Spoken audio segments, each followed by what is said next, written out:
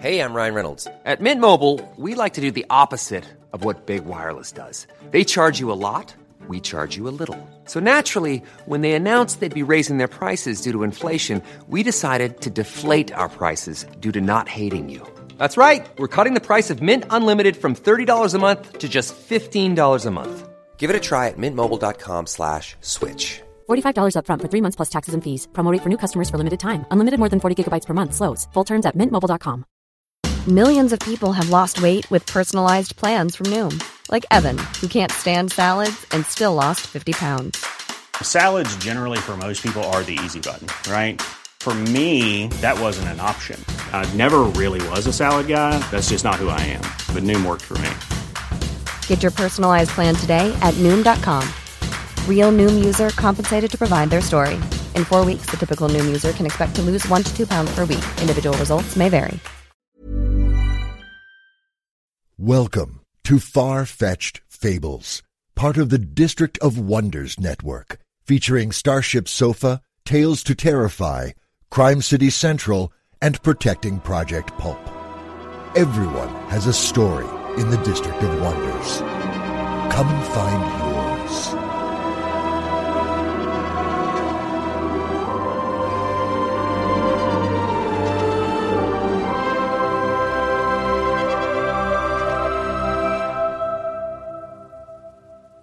Good morning, good afternoon, good evening. Wherever you are, wherever you're listening from, this is Far-Fetched Fables. Welcome to show number 76.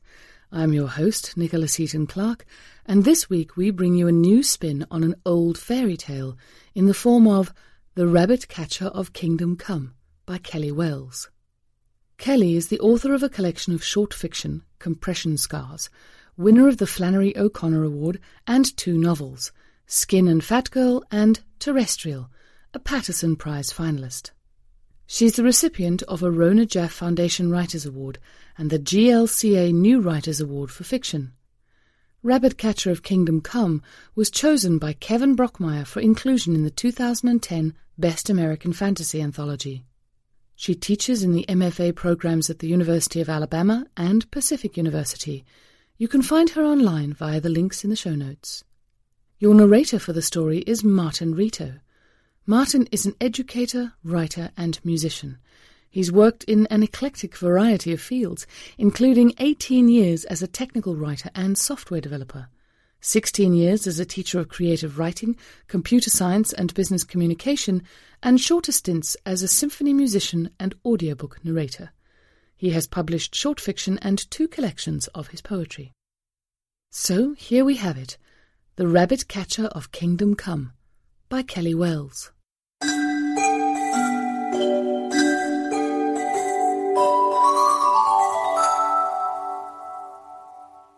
One sudden spring, when trees and flowers, bamboozled by warmth, began budding in January, the prematurely honeyed air flatly refusing to chill again until late December, the town of Kingdom Come, Kansas, was beset by a plague of black-tailed jackrabbits that were not only many, but jumbo. Bigger than Great Danes they were, gargantuan rabbits, suspiciously well-fed, slavering over the zoysia, plump middles heaving, back feet long and brawny as a sailor's forearm, and ears you could fan a fainting princess with. And not at all timid, never darting under privet or disappearing behind fences at the last minute, but glaring tauntingly at cats and hobbled crones, whom the town feared would be dragged away to an unspeakable end in the riparian thickets, whence these strapping rabbits multiplied, their number seeming to double each week.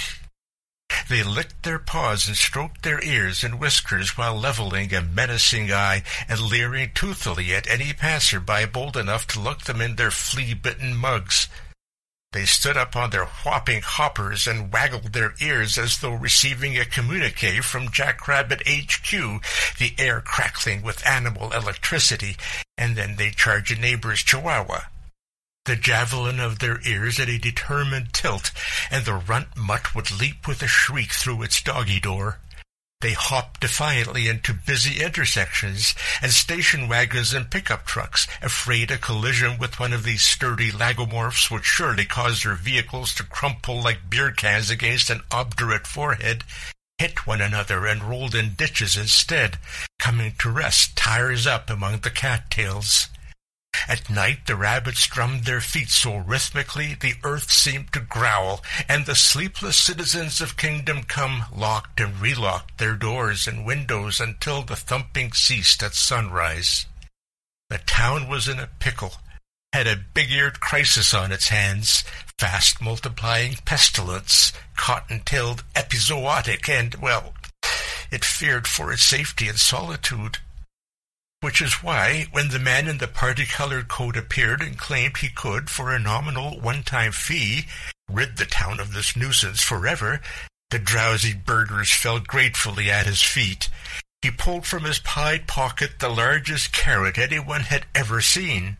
Even Farmer Bauer, known county-wide for his prize-winning cucumbers the size of hockey sticks and potatoes that frequently resembled past presidents, was agog. And from this carrot, the man in the colorful coat whittled a fife, whose music the town was deaf to, though dogs howled and whimpered and shimmied under sofas when he blew. This man, let us hereafter refer to him as Herr Pfeiffer, testing the irresistible pitch of the pipe, played a casual tune one night, strolling in the unseasonable and glistering warmth of the moonlight, and the ritual rumbling was replaced with a high-pitched keening that caused people to fill their kitchen sinks, eject ice from metal trays, and immerse their throbbing noodles in ice water. Next day, Herr Pfeiffer began to silently ululate in earnest, and the wild-eyed rabbits were tugged, tail first, toward where he stood piping in the gazebo. A pyramid of resentful rabbits began to wriggle in front of him, the ground scarred with claw marks as they tried to resist the sonorous magnetism of Herr Pfeiffer's Hasen song. This bushel of black-tailed jackrabbits writhed and kicked, heaped higher than a haystack. But when Herr Pfeiffer lowered his fife, they all went limp and began quietly to snore. The people of Kingdom Come couldn't bring themselves to witness the rumpus through locked windows and sliding glass doors, but they cautiously parted their drapes when the air gently thundered with the sound of sleeping rabbits, a welcome estivation they hoped would last. After a week, people began to emerge from their houses, and children stole away at night to secretly stroke the silken feet of the rabbits as they slumbered, and occasionally one would snort and turn on its side, and below it an ear or a paw would stir to life and wave weakly, yellow teeth chomping with dreams. And the children would gasp and back away until the mound again snuffled in unison.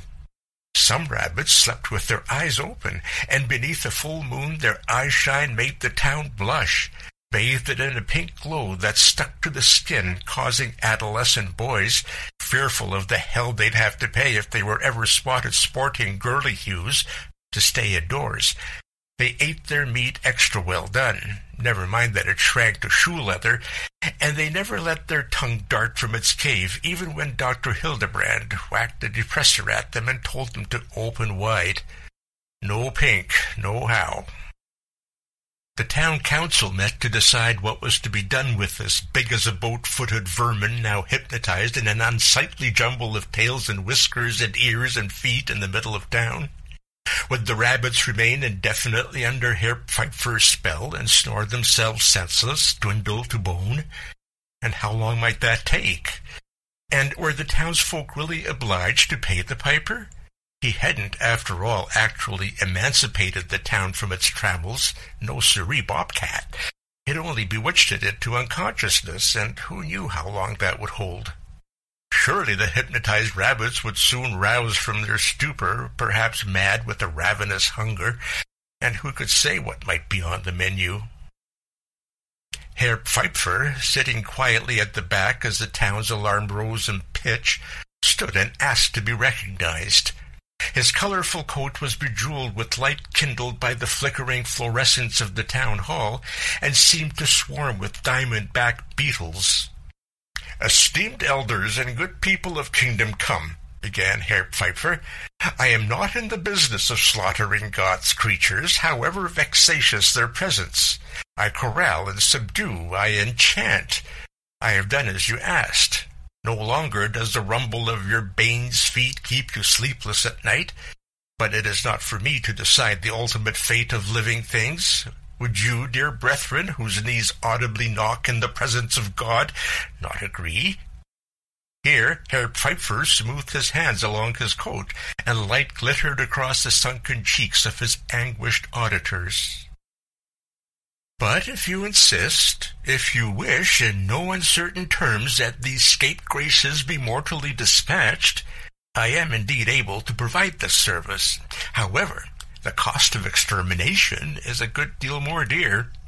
In addition to the tender I will ask you to part with, you must be prepared to open your ears to a sound like no other. It is a sound of suffering, and will infect your flesh like a virus, thickening your blood, burrowing in your most vital organs. It will become the caries that corrode the teeth that wake you with aching at night, the congested vessels of the eyes red with grief, the creeping spots on skin gone slack as a turkey's wattle with time. It is a fevered howling that will ring in your heart for the rest of your days and sound to you as though the earth's soul is being throttled. You must ask yourselves, can your hearts, stalwart and true as you may believe them to be, afford it?" The town council asked Herr Pfeiffer if he would kindly step out so that they might consider the merit of his intriguing proposal. He tapped his heels and bowed, and a bedazzling train of light followed him as he took his leave. Widow Winkler said, if you asked her, relying on Herr Pfeiffer a second time would be throwing good spinach after bad, and she for one hadn't a plug nickel to throw in any direction. Widow Winkler lived from her departed husband's paltry pension. He'd been an itinerant messiah, headlining in passion plays across the state. Seasonal work, but he was the best Christ in Kansas, could suffer and forgive at the drop of a hat, and so was handsomely compensated for each performance. But the messiahs had only recently unionized and bargained for benefits when Herr Winkler died on the job, on the cross. He'd been devoted to his craft and felt he'd understand Christ's motivation better if just once he could be properly staked. As misfortune would have it, Herr Winkler was a bleeder, heretofore unbeknownst. Retirement funds had yet to accrue, and life insurance, the whole notion of which was complicated by all those nightly resurrections, matinees on Sunday, had been dismissed on principle.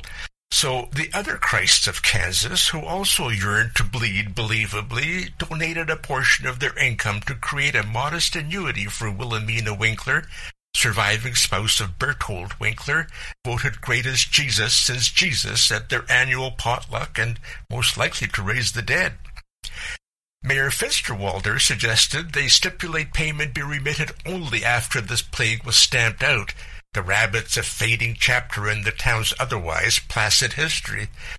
But, asked Constable Schutzmann, what about the sound of suffering Herr Pfeiffer warned against? A brutal music, that would certainly be. Constable Schutzmann, though a by-the-book beadle in every other regard, kept at home a three-legged marten he'd found wounded near his well, and coddled back to health and trained to waltz, teaching her to hop rhythmically on one foot, 1, 2, 3, 1, 2, 3, and clearly he nursed a secret affection for all velvety creatures, however unsettling their snarl, however monstrous their feet. "Ah, spat Farmer Bauer, we're no strangers to suffering. We all know well the shriek of a hog, what has gotten downwind of his fate, do we not? Surely we'll not allow the brief bellowing of animal torment to stand in the way of our happiness." With this, a snort flew from his bulbous schnozzle, his woolly mustache shivered like the legs of a centipede, and appeared as though it might scuttle off and leave his newly naked lip to fend for itself, and he folded sun-leathered arms across the bulging barrel of his chest. "These rabbits have it coming," he boomed, and so it was decided, though there was still some disagreement among the more pinch-fisted skinflints among them over the exact monetary value of such a service. Herr Pfeiffer would be retained and asked to exterminate the waggle-eared menace and the feet they hopped in on. Farmer Bauer reluctantly plunked gold pieces into Herr Pfeiffer's eager mitts, the only form of lucre he'd accept. Paper currency, he said, so easily a stiff wins hostage. Said the rest would be preferred once services were rendered, and Herr Pfeiffer again clicked his heels and bowed solemnly, then backed away until he found himself in sunlight, and he turned and strode forward, showily pumping his arm in the air like a drum major, marching to music he had yet to make. His coat exploded kaleidoscopically in the light, spangling the air, throwing discs of color everywhere, and a train of jewels blazed brightly behind him. He turned his head once and grinned over his shoulder, and his unusually long eyelashes fluttered gracefully in a beckoning manner, like the undulating fingers of a sea anemone. Widow Winkler, eyes like boiled eggs, yelped and slapped at the beetles of light that scurried along her arms. Then she grabbed the shoulder of Frau Kinderbein and said, "I see your Ermelinda floating in the candy-colored light, trailing close behind him. You must keep her near as a shadow."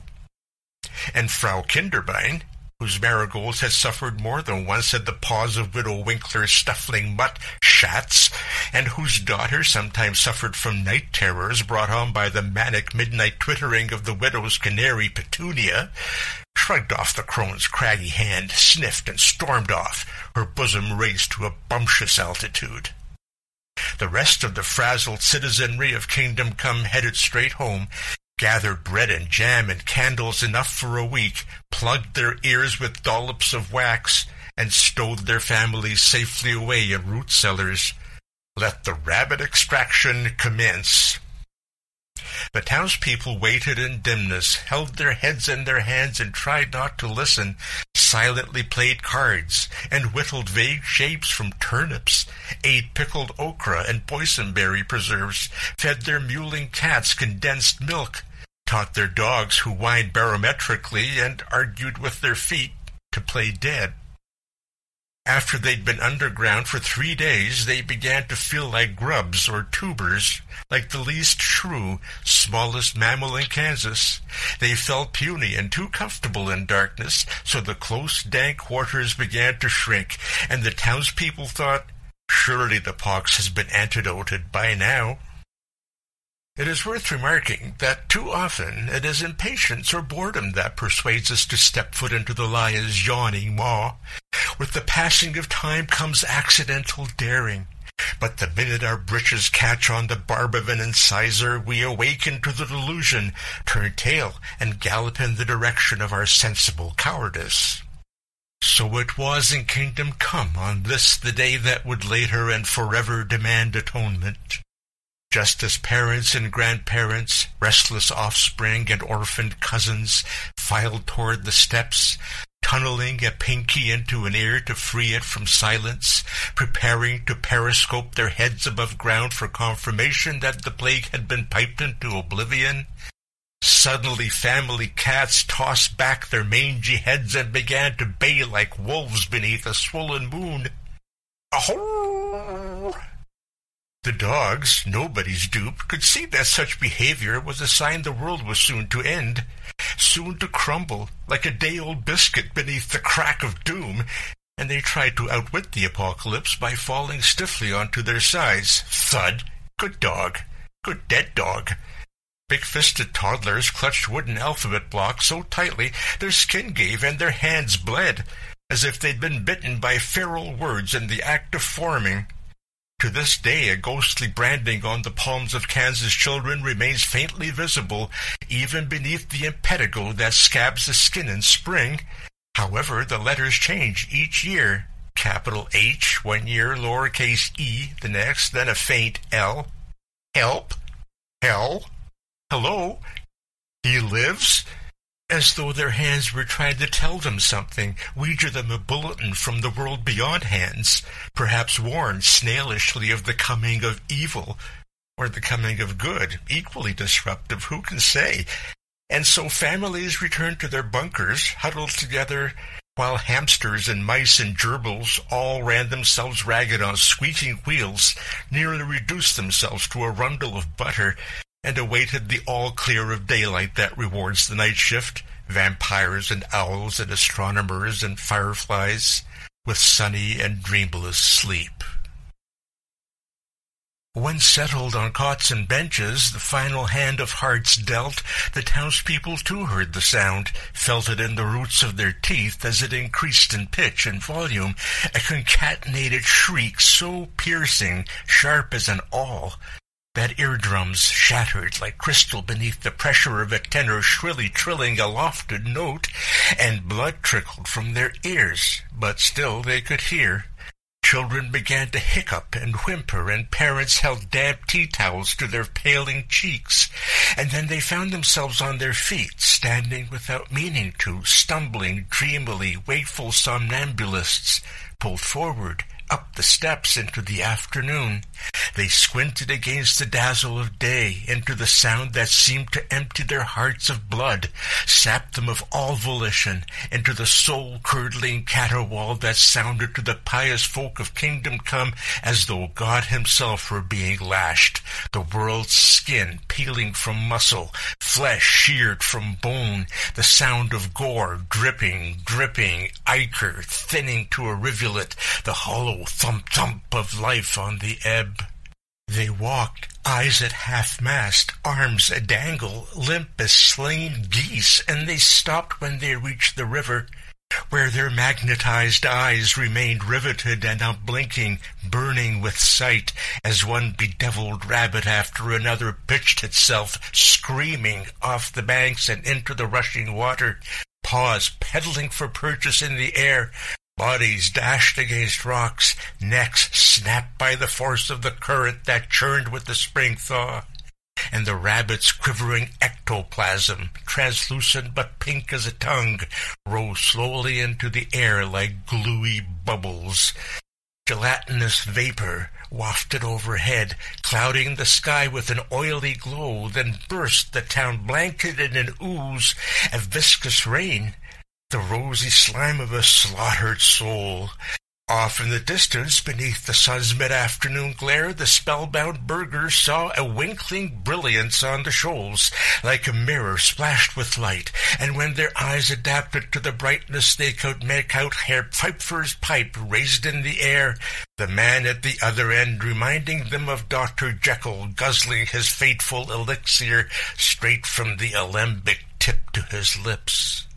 The townspeople frantically swabbed the goo of extermination from their limbs, and all at once children and dogs fell to the ground, eyeballs shuddering beneath the lids as if recording a seismic shift, as if a twitch with a shattering dream, which is how they would later think of it, the wickedest dream they could ever recall having, an experience not of God's still-watered, green-pastured, and betuliped kingdom, a dream that beggared even the most tormented imagination, and parents opened their mouths and tried to swallow the sound, gulp it down, and drown it in their gullets, choking on air polluted with suffering. This malignant yawp, it cannot properly be described. It heralded to the quick the halting spirits of the sorrowful citizens of Kingdom Come, Kansas, who never again fished in the river, who never again whittled a carrot, waltzed in the moonlight, nursed a wounded animal, whose weddings thereafter were somber as wakes, who never again heard the sound of children singing or weeping or calling their dogs, though the taproot buried beneath these burgeoning never-agains is yet to be revealed, all in good time. The river boiled with the bodies of rabbits.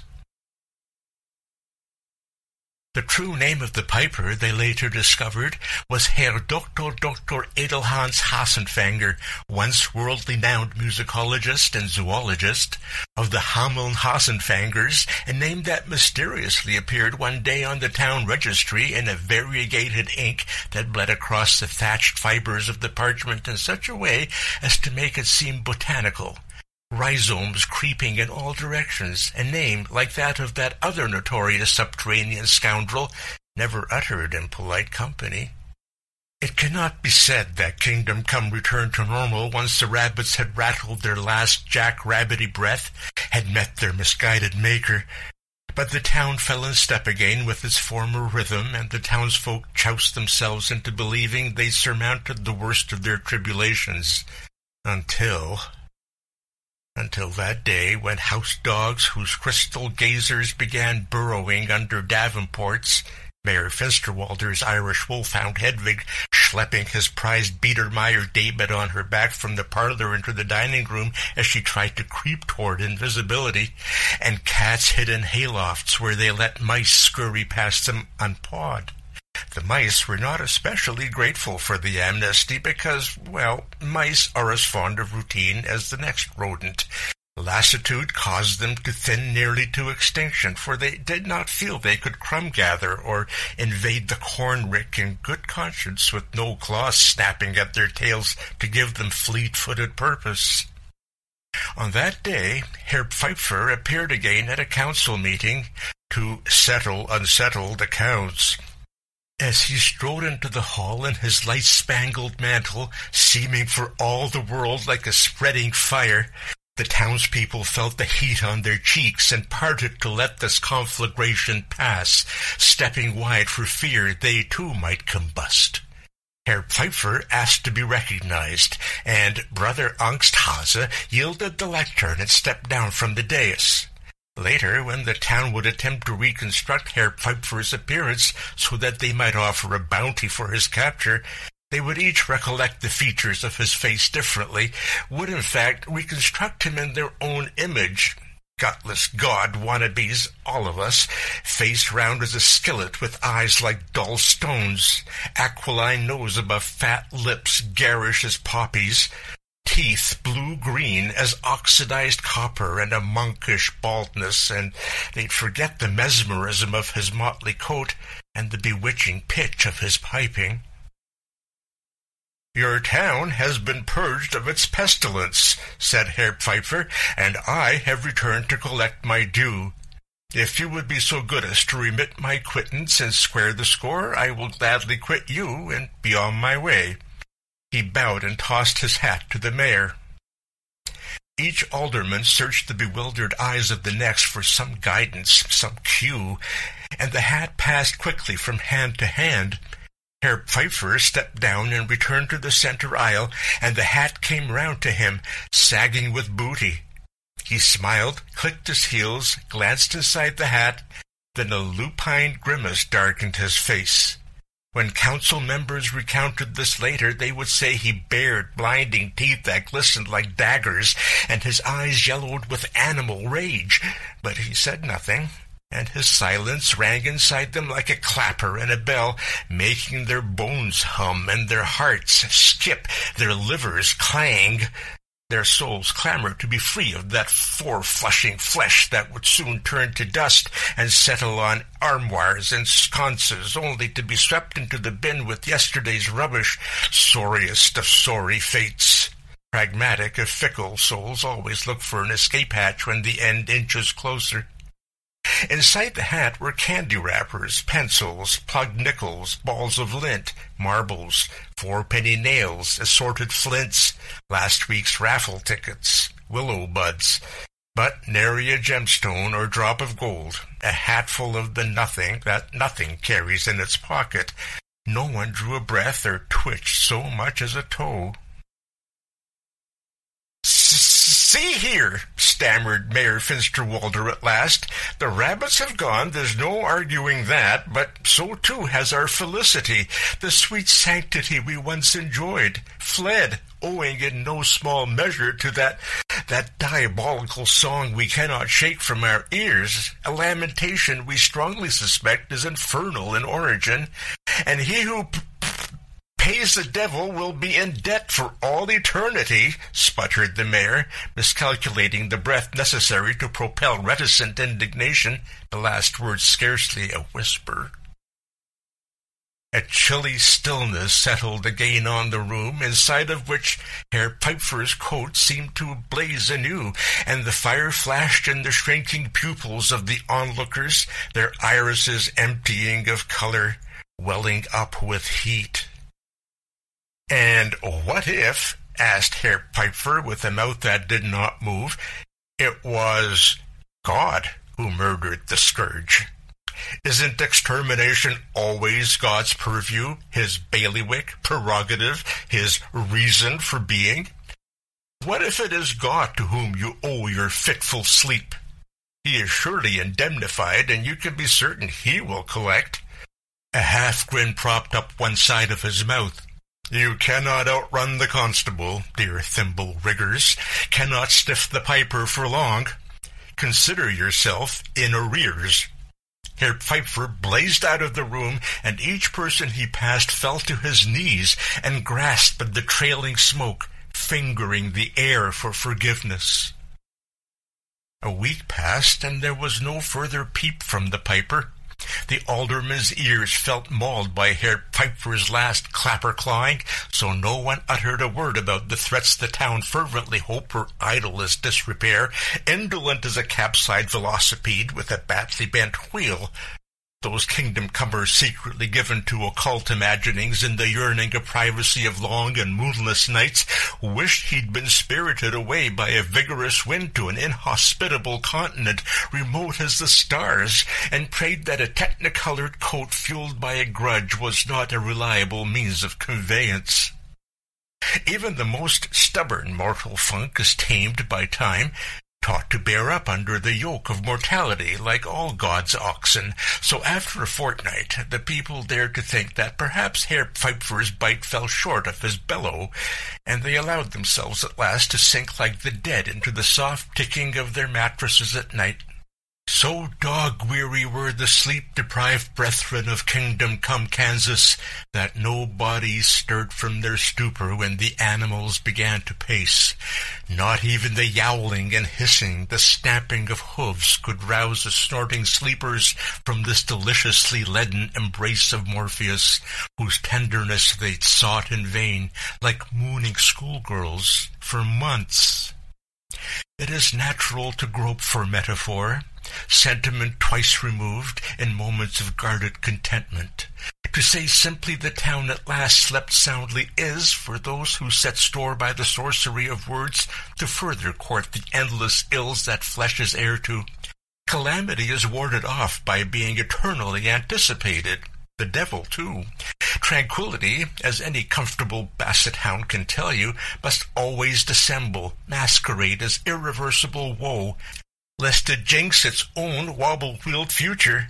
Lunita Betelheim, who didn't believe in shouldering debt, sobbed for an hour every afternoon promptly at 3 o'clock to pay down the dejection we come into the world owing, and to invest in a retirement free of all but the most trifling miseries. She believed 5 months of sobbing immunized her against the death of a loved one, 3 weeks for a prolonged illness, 2 months unrequited adoration, 1 month garden variety objection. Such were Lunita's mathematics of preventative mourning.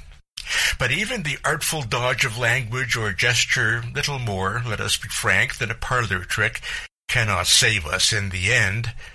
And this is how God can be certain he is God. His legerdemain relies less on the distance of sense than the intimacy of sound. His is a thundering melody of wrath and repentance, which is to say a song understood by all. The song we arrive in our bodies bleating, and so it was that the good and decent people of Kingdom Come, Kansas, came to doubt the inoculating power of piety. Fat lot of good their devotion had done them. See if it isn't so. In Kingdom Come there was a girl who shall henceforth be referred to as Wallow, lithe as a willow himmelfarb, a child born big as a camel's hump, big as a fable, so big she broke the stork's bill, delaying delivery of other infants, which caused the mothers to hiss at her and rub their beleaguered loins when they passed her. wombs whose phantom pains of labor persisted for years and caused the women to cry out each day at the stroke of their child's birth. In fact, this is how the town, who'd always mistrusted the tilt of the sun, and whose body's collective electricity caused clocks and watches to spin so fast, feared they'd lived their whole lives in less than a day, began to tell time. Gisela Schadenfrau, 11 a.m., Malvina. Jewelry isn't a gift you give just once. It's a way to remind your loved one of a beautiful moment every time they see it. Blue Nile can help you find the gift that says how you feel and says it beautifully, with expert guidance and a wide assortment of jewelry of the highest quality at the best price. Go to BlueNile.com and experience the convenience of shopping Blue Nile, the original online jeweler since 1999. That's BlueNile.com to find the perfect jewelry gift for any occasion. BlueNile.com. Hey, it's Paige DeSorbo from Giggly Squad. High quality fashion without the price tag. Say hello to Quince.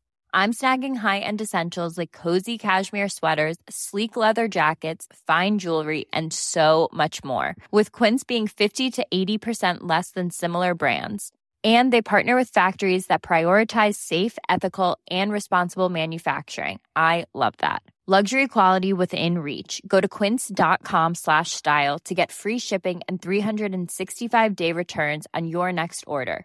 Quince.com/style. Millions of people have lost weight with personalized plans from Noom. Like Evan, who can't stand salads and still lost 50 pounds. Salads generally for most people are the easy button, right? For me, that wasn't an option. I never really was a salad guy. That's just not who I am. But Noom worked for me. Get your personalized plan today at Noom.com. Real Noom user compensated to provide their story. In 4 weeks, the typical Noom user can expect to lose 1 to 2 pounds per week. Individual results may vary. Marquardt, shortly before supper in the evening, Rapunzel Peabody and Elfrida Kinderbein a minute to midnight. And with each passing year, the blue expanse between Willow and the outer heavens grew smaller. The community waited for the day she'd exchange a chaplet of clover for that of clouds. In that year of the Piper, Willow was 10 years old, but could already stare the stateliest stallion in the eye, though she generally steered wide of livestock for fear they might claim her as one of their own. And on that particular night, the night of the stony sleep, Willow, like all the children of Kingdom Come, felt herself rise from her bed and float into the midnight air. Elfrida and Rapunzel's synchronized howls pealing behind her, and it was such a lovely and alien sensation, this weightlessness, that she felt no fear. Thought God had come to rescue her at last, free her from the anvil of her earthly form, slip that ponderous noose from her neck. Once outside her house, with no ceiling to stymie her, Willow thought she'd drift quickly toward Canicula, and, fond admirer that she was of both dogs and remote locales, she suffered no regret. But then she thought of her brother Ogden, imagined him grounded at home with only her parents for company, and she felt her soul kedged across the prairie, her body an anchor. Her feet began to drag, then her knees, her belly, her chin, until she found herself face down in buffalo grass. She rolled on her back and saw animal eyes blinking around her. She wished she could muster fear, but she knew buzzards and badgers, coyotes and foxes, even the occasional mountain lion and vagrant bear would scatter once they could see she was no tidy morsel. 2 autumns ago, a black bear had been spotted on a bitter night, curled at the feet of the statue of Mendelssohn Paddletrap, who in 1883 invented the tornado harness, a honking contraption that could lasso a twister, rope the energy around the ankles, and with that force momentarily tamed, he would loose it again upon the ground to conjure his heart's fondest longing, a coop full of the most pluckily prinked bantams, feathered to the nines you could ever hope to fancy, and that laid not only the best-tasting eggs this side of capital P paradise, but produced chicken milk to boot, which, it turns out, is ambrosia to bears, more enticing than all the honey in bear heaven. Above Willow, children wafted in the air with unspeakable grace, fluid as eels. But then the moon illumined their bodies, and in their night clothes they reminded her of the seeds of a milkweed parachuting toward fertilization. Everything is more something else than itself, thought Willow. Willow, who usually felt fettered by history, always a short man's story by her measure, thought then about Amelia Earhart, corn-fed Kansas girl like her, Mealy, her sister called her, who constructed a track on her father's tool shed, greased it with lard, drove a wooden box off the ledge, hung suspended in time and space like a lost planet, fell to the earth and said, "One day I'll disappear in the clouds, Pidge. You watch." Everyone who grows up in Kansas has a yen to be airborne sooner or later, if only to glimpse where God hides his unimaginable form, that fat carcass. Many a prairied Kansan, landlocked and starved for altitude and love, tall trees and tender music, has had a bone to pick with Herr Dr. G.O. double crucifix. Willow thought it was not tragic, but a dream fulfilled that Amelia Earhart lifted into the sky one day and never returned. Willow Earhart, thought Willow. Air, the element in which her empty heart naturally thrived. Then she thought this: it's always thin women who disappear. And suddenly there was Ogden swimming in the sky overhead, clutching the feet of a sleeping girl who bobbed in the air in front of him, Ermelinda Kinderbein. Ogden, who prayed at the foot of Willow's bed and smuggled into her room at night ginger snaps and pepper nuts her mother hid from her.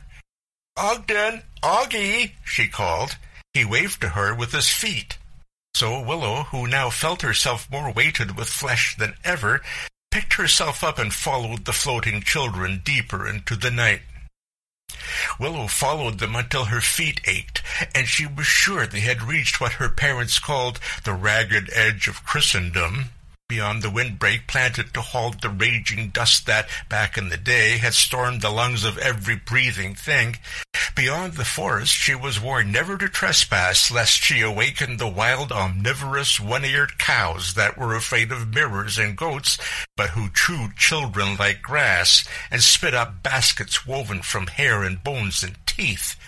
To a clearing in the trees, and there the children began to flutter to the ground, lit by the throbbing moon, looking like blank slips of paper. Now Willow could hear the rhythmic croaking of the pipe that sounded like the whirring of June cicadas as they slit from their skins. She walked through the sleepy children lying on the ground, careful not to step on their outstretched hands, and searched them for her brother Augie, with his nose dusted with freckles and his button mouth that mumbled in sleep. She pulled up short when she saw dagger-toed boots, betasseled at the knee, gleaming with lanolin and lamp-black, tapping the ground, and there, standing among the slumbering kindergarten, was Herr Pfeiffer, who held in his hands a panpipe. Willow, who'd been Kingdom Come olfactory champion 3 years running and who this year would compete at state, having identified with a single sniff the secret ingredients in Mrs. Sigismund Schwarzwalder's Kirschtorte, half a thimble of red currant schnapps and a dash of rosewater, and in Mr. Zwiebel's patented moisturizer that the prunier elder sopped up like bread and couldn't get enough of, suet, could smell the hazelnuts and clove and marzipan of his Lebkuchen pipe, and marveled at how the instrument never grew smaller, though he bit off a nibble with each blow. Actually, this made Willow a little sad, because it reminded her of her own body.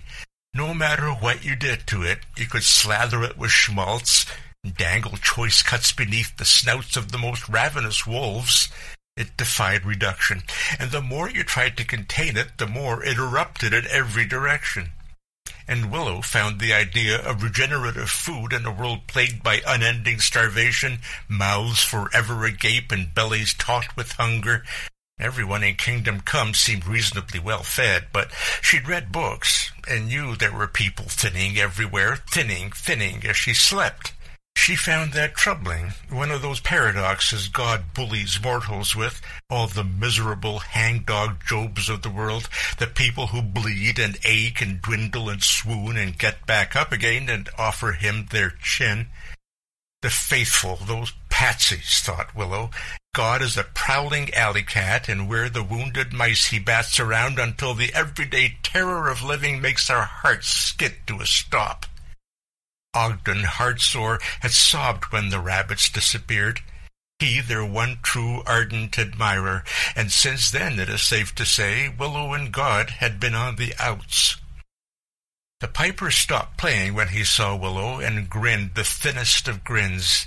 As though he were fiery daylight and she a spelunker just emerged from deep in the belly of a cave, she had to squint to look at him, and then her eyes adjusted to the sight, and she could see now his coat rippling around him, teeming with life, undulating, tidal. The lively coat? No mere grogworm for this dandified bugler, thought Willow, eyes again narrowed, hands squeezed into fists, trying telepathically to tame the piper and his tumultuous ulster. It was a whirling cosmos under glass, and hung in such a way as to remind Willow of a droplet of water about to fall from the spigot. She saw and could somehow identify all the animals tangled together in the terrarium of the coat. Single-celled wrigglers and chiggers and night snakes and chihuahuan ravens and spotted skunks and banded sculpins and fat mucket mussels and meadowlarks and sickle-fin chubs and box-elder bugs and silver-haired bats and pocket mice and moon-eyes and bobcats and bobolinks and black-tailed prairie dogs and mule deer and mud-daubers and piping plovers, of course, and in the middle of it all, looking stunned and loggy as stowaway immigrants who just stepped woozily out of steerage onto foreign shores, those capacious jackrabbits. It seemed as though the animals were trapped beneath glass. They pawed and pecked and gnawed, but the edge of the universe of the coat would not give, would not even admit to being the edge, and the animals, wild as anyone without a discernible planet beneath her feet would be, searched anxiously for cover. Willow looked into the piper's eyes and could see something writhing there as well, and she feared for the animals, she feared for the children, she feared for dear Augie, her brother. All God's children, and he's come to claim them, she thought. Such is not the kingdom of heaven. Augie had told Willow that life began with her, big girl that she was, biggest in Kingdom Come and beyond, biggest in Kansas, state full of ample maidens. She could give it and take it away, and she wished now she had believed him, but always mistaken for a lumbering boy when she was a tyke and her hair was bobbed at the nape. She wasn't one to readily volunteer for the breeches part. That fraud piper is no match for you, he'd said, gauding about like he is. Your movements are sometimes a mystery, and your heart's as big as Kansas, and you'd never let any innocent come to harm. But she hadn't saved the rabbits. Even the surliest of God's creatures deserve affection, pleaded Augie. He thought the rabbits could be reformed with just a little lettuce, a spacious warren, and true love. But she was no redeemer. Those rabbits weren't her invention.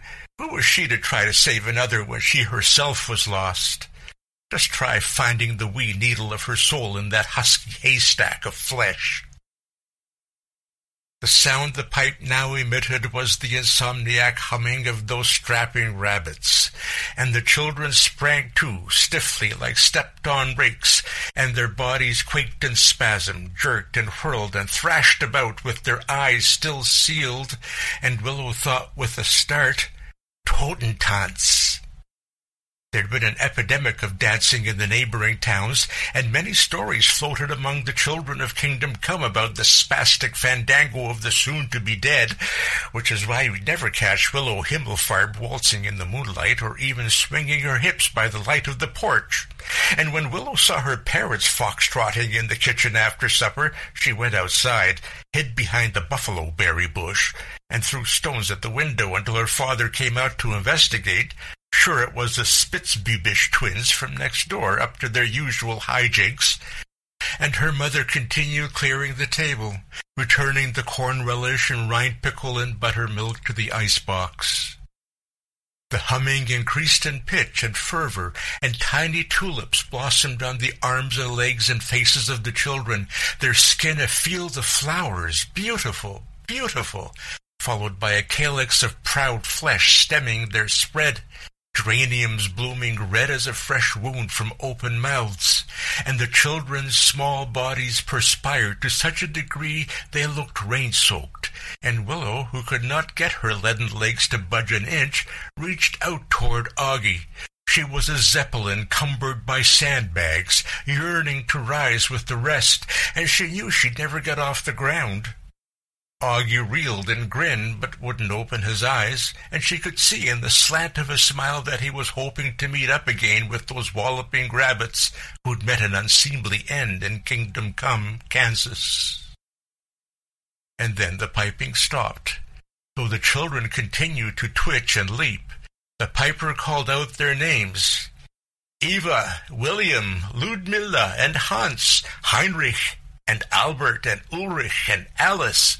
As the names were called, children flew up into the air and spiraled toward the moon like full balloons whose throats are suddenly unthrottled, looping like a whirligig higher into the ether, and there was only a faint twinkling in the stratosphere. In another county, a man with the telescope would report spying a passel of dying stars in the night sky, all with the faces of startled children. Willow's eyes followed the path of the rising children, fallen flesh on the way to becoming again incorruptible air. God's changelings, she thought. He sucks the spirit out of us at birth and leaves behind this residue of flesh, pilfers the marrow and discards the ransacked bone. She looked down at her own fat feet that kept the cobbler occupied. There is no such thing as a human being. Ursula, Josephine, Ermelinda, and Ogden. Willow cried out and saw Augie open his eyes, two doleful blooms amidst the garden of his face, and Willow could see his final thought as a boy. Why ever would God remain on earth, feet so firmly planted in the soil, weighty shrub, while faithful children were rocketing toward heaven? She would not tell her parents how he looked, his mouth widening in terror as his feet left the ground. She would not tell her parents she could see sorrow in the way his eyes flickered, then dimmed as he looked at her, eyes that had never known sadness. The piper's coat now churned angrily about him, a cyclone he conducted with his piping from the calm of the eye, and Willow had to shield her face from the stinging rubble he kicked up. Then he blew on his pipe a final note. The rabbits bared their teeth and flattened their ears aerodynamically, braced for velocity, and the piper and his pendant universe disappeared in the dust. Haboosh! Willow wobbled on her hammy stems. She found herself nose to nose with a vole as she awoke beneath the rising sun. When she opened her mouth to yawn, the vole tried to run, then sank its feet into the ground. But the wind of her inhalation lifted it into her mouth, and she coughed when it flew down her throat, vague, irritant. The vole, who until now had only ever dreamt of flying, went sailing into the next county. Willow had grown in the night. Actually, she felt as she always had, and so she didn't know if she'd enlarged or the world had shrunk, as the world has a habit of doing, but she figured either way, the guilt was hers. She stood up, lifted a nest of speckled eggs out of the cleft of a craggy oak, ate it, and wept. She'd always been a prisoner of her own appetite.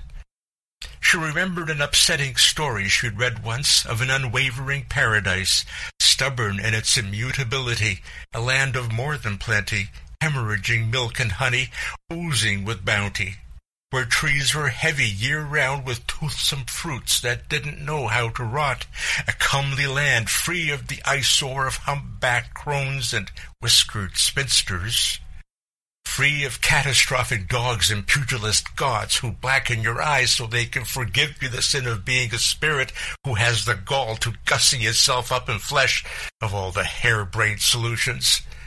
A land free of fatal children, where barnstorming monks take sudden flight, the unfailing sun warming their tonsured noggins, and wheel about on the zephyr of all the unheeded pre-paradise orisons they'd ever uttered, tempted out of the sky only when the abbot paddles the creamy saddle of a chosen maiden. Thwap!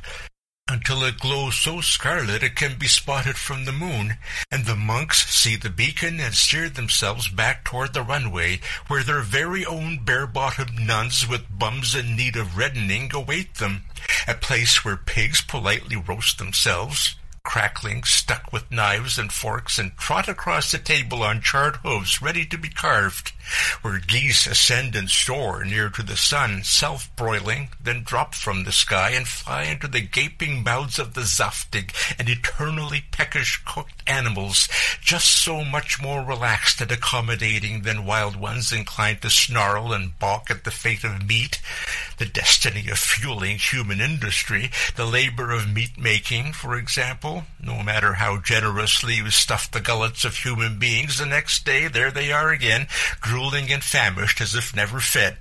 No magically multiplying fishes or loaves ever enough, cursed with hunger till the day they die, cursed. What a sad bunch of insatiable greedy guts, thought Willow, making the world vanish a mouthful at a time. She herself the worst offender, hungry, ceaselessly hungry. As Willow wiped the sleep from her eyes, which now loomed in the sky, she imagined, like two gluttonous moons, she noticed tiny limbs scattered on the ground, bodies neatly butchered, arms and tongues and legs and eyeballs, fingers and ears, brains and hearts, strewn everywhere, as if to fertilize the clearing, as she picked up an arm and held it between her fingers. It was bloodless and rubbery, with the weediest fingernails like a doll's arm. But it wasn't a doll's arm. She gathered all the parts she could find into the aching marsupium of her mouth, some of them still trembling with reflex, and she cradled her weighted muzzle in her hands. "Life begins, life begins, life begins with me," she sang. She stood towering, and the air she noticed was so thin her head felt like a helium balloon making a break for the heavens, drifting ever farther from her. The hard ground beneath her feet, miles and miles away now, rose up quickly and walloped her in the face. That morning, the town awoke to find itself purged of children. The women who wailed at the birth hour fell silent, and time stumbled forward without anyone noting its passage. The phantom pains that would soon stab them, their fingers, their belly, their heart, an aching for which there was no suitable thunder, would be the weight of their child's face in their hands, an arthritic longing that would quickly gnarl their grasp. Now the sound of stifled sorrow was the music to which people stepped in Kingdom Come, eyes always searching the night sky or the banks of the river for some sign of Matilda and Ephraim, Ezekiel and Hannah. There were those who said the children, so suggestible, had surely followed the rabbits into the river, had wanted to see where the river would lead the unwanted. But no bodies were found on the rocks, and dragging the river yielded only the usual detritus. Milk bottles and boxing gloves and bird cages and saxophones and cowboy boots and bear traps and kitchen sinks and rocks. Some folks thought the water had whittled into the winsome visage of the Blessed Virgin. Not that these Lutherans ever paid the Virgin much heed. A virgin who appears in a bowl of wheatina or cries blood on holy days, always making a spectacle of herself, that one. Others said perhaps the children had misplaced their innocence. It had gone down gurgling with the last accursed rabbit, and now were fearful of their own ends, so had left to seek out the seductive gloom of the Transylvania they had secretly read about in their closets at night, and the immortalizing incisors of those merrily exsanguinated undead. And there were the devout and hopeful, though famished hope always fades when unfed, who were convinced the children had traveled into the howling wilderness and were crusading with wayfaring flagellants, spreading the word between yelps, "God, ow! God, ow! God, ow! God!"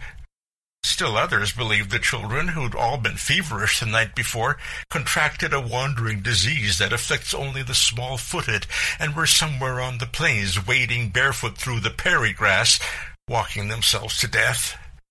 This theory gathered the most momentum among the townsfolk for a time because the one memento the children had left behind was their shoes. pairs of which could be found sitting empty throughout the town, in the sorghum field, beneath a linden tree, in a hayloft, the gazebo, because the children, raised right, hadn't wanted to soil Death's immaculate lodgings, and so had politely removed them and left them at the door. Of course, it was alarming to think the portal to eternity could open beneath anyone's feet, even the blameless feet of infants, at any moment. But behind this speculation was the unspoken conviction that it was Herr Pfeiffer who was the source of their blue ruin, and that's when joyful noise was officially outlawed in Kansas. Even songbirds verboten, and birds remapped their migrations around the flatlands, flying hundreds of miles out of their way, because of course rare is the bird who can abide a soundless sky or a morning awakened by silence. Even crows, those nattering gossips, like a melodious sunrise. Few people recall that the sky over Kingdom Come was once yellow with canaries. After the children disappeared, canary hunters picked them out of the air one by one, and now nothing sings in Kansas. Widow Winkler tried to muzzle her sweet Petunia, who was known to whistle all of Waldseinen with a little encouragement, and hit her in the cellar. But canary trackers eventually sniffed her out and forced their way into the widow's house, armed with a bow the size of a swallowtail butterfly and a quiver of wee arrows they slung over their thumbs, and between two fingers the town Fletcher, Kingdom Come, king of the popinjay, held the arbalist, and with index finger and thumb carefully nocked and shot an arrow whose flights were fletched with the feathers of other slain canaries, into Petunia's terrified heart. She was frantically warbling the beginning of The Bird Prophet, trying to forestall her own fate, when the arrow struck her, and the marksman wept when she fell to the ground. Not long after, Widow Winkler herself gave up the ghost, the only thing aside from Petunia and Schatz she'd been half-heartedly clinging to for years. Petunia lying on the pillow next to her, the tiny arrow lodged in her breast, as though she were little more than a cocktail sausage spindled on a toothpick.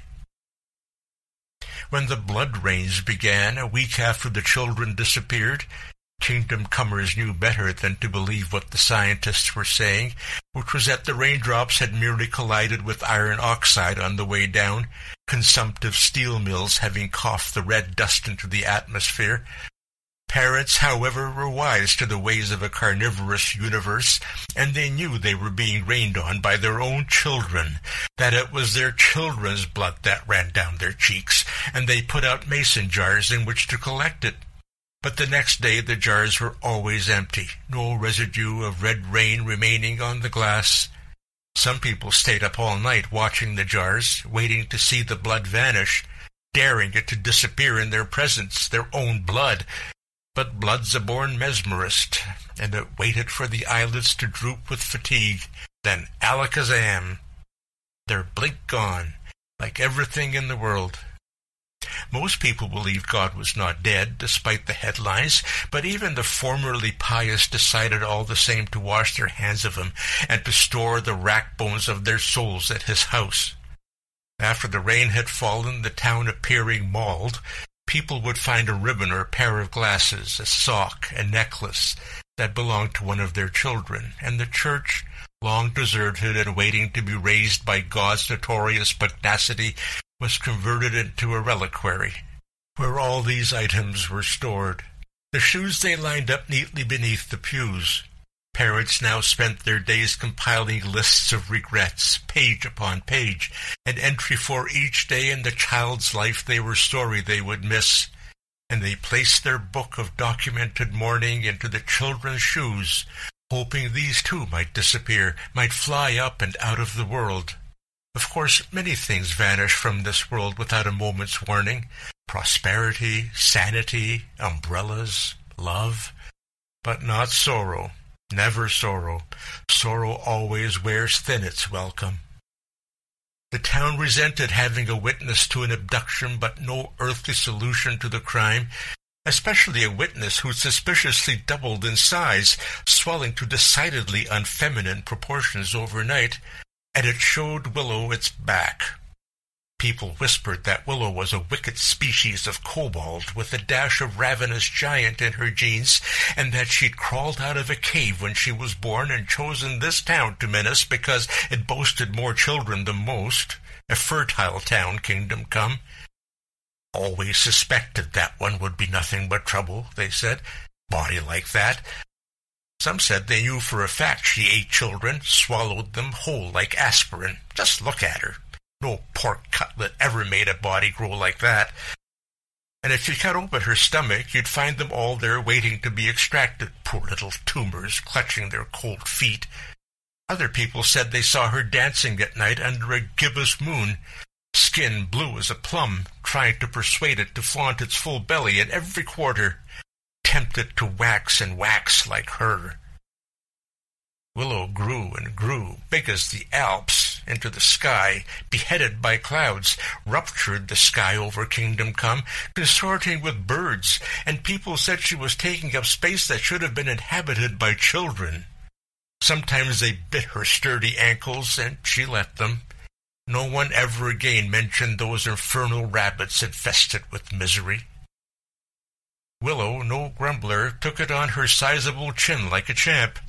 She'd known what it was like to be the object of the boundless adoration of a small boy, a wondrous thing. It was only fair, she thought, that she should know, too, what it was like to be loathed, to be thought an abominable cannibal demon. Her parents bore the shame of being the only parents whose child survived the fateful piping, and her mother spent her days baking custard pies and cherry cobblers and apple slump, basting briskets, simmering succotash, whipping up griddle cakes for breakfast, canning rhubarb and peaches, all for the other parents who promptly tossed every grub gift she brought them into the trash or left it sitting on the stoop for the fattened foxes and lonesome dogs kicked to the curb. They'd eat nary a morsel prepared by the mother of evil. Let them waste to the bone first. At night, while her parents sat in the darkened parlor, Willow lay on her back and tried to stitch the stars together in the image of Augie. And she thought to herself that the sky was as good a guardian as any, certainly more able than humans, who are so fallible it's always merely a matter of time before they make a mess of all they touch. The universe will one day stop to rest its weary remains and then give up, thought Willow, refuse to be provoked into being again by a big bang or a seamstress mole with an endless skein of thread, or a week of godly labor, or a dismembered deity whose parts are itching to be reanimated in the shape of mountains and rivers, because humans will have finally and irreversibly swapped love for war, life for death, and bloodied the planet but good, caused it to hemorrhage beyond all stanching. The last sound Kingdom Come ever heard was the sound of the earth shuddering as Willow Himmelfarb walked into the river, and the murmur of the water as it parted around her legs, which stood stalwart as silos. Then she sat down, and her body dammed the river, and the townspeople slept for the first time since their children had disappeared, slept in their children's beds. There wasn't enough river for Willow to drown herself. There wasn't enough water at all of Kansas for that. But the water rose and rose around her and flooded the land, swallowing prairie and crops and automobiles and barns and threshers and finally houses, cleansing the town of its heartache, the parents of the lost children gushing forth out of bedroom windows, bobbing in the escaped river beside coffee pots and overcoats and lampshades and adding machines and pitchforks and sneakers and tubas and yo-yos and incomplete sets of encyclopedias, singing, singing, singing, singing, happily abducted by water.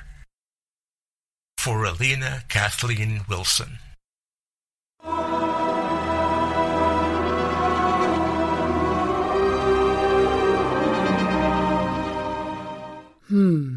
The legend of the Pied Piper of Hamelin is an enduring and well-known tale that has been used as an allegory for everything from the Black Plague to immigration.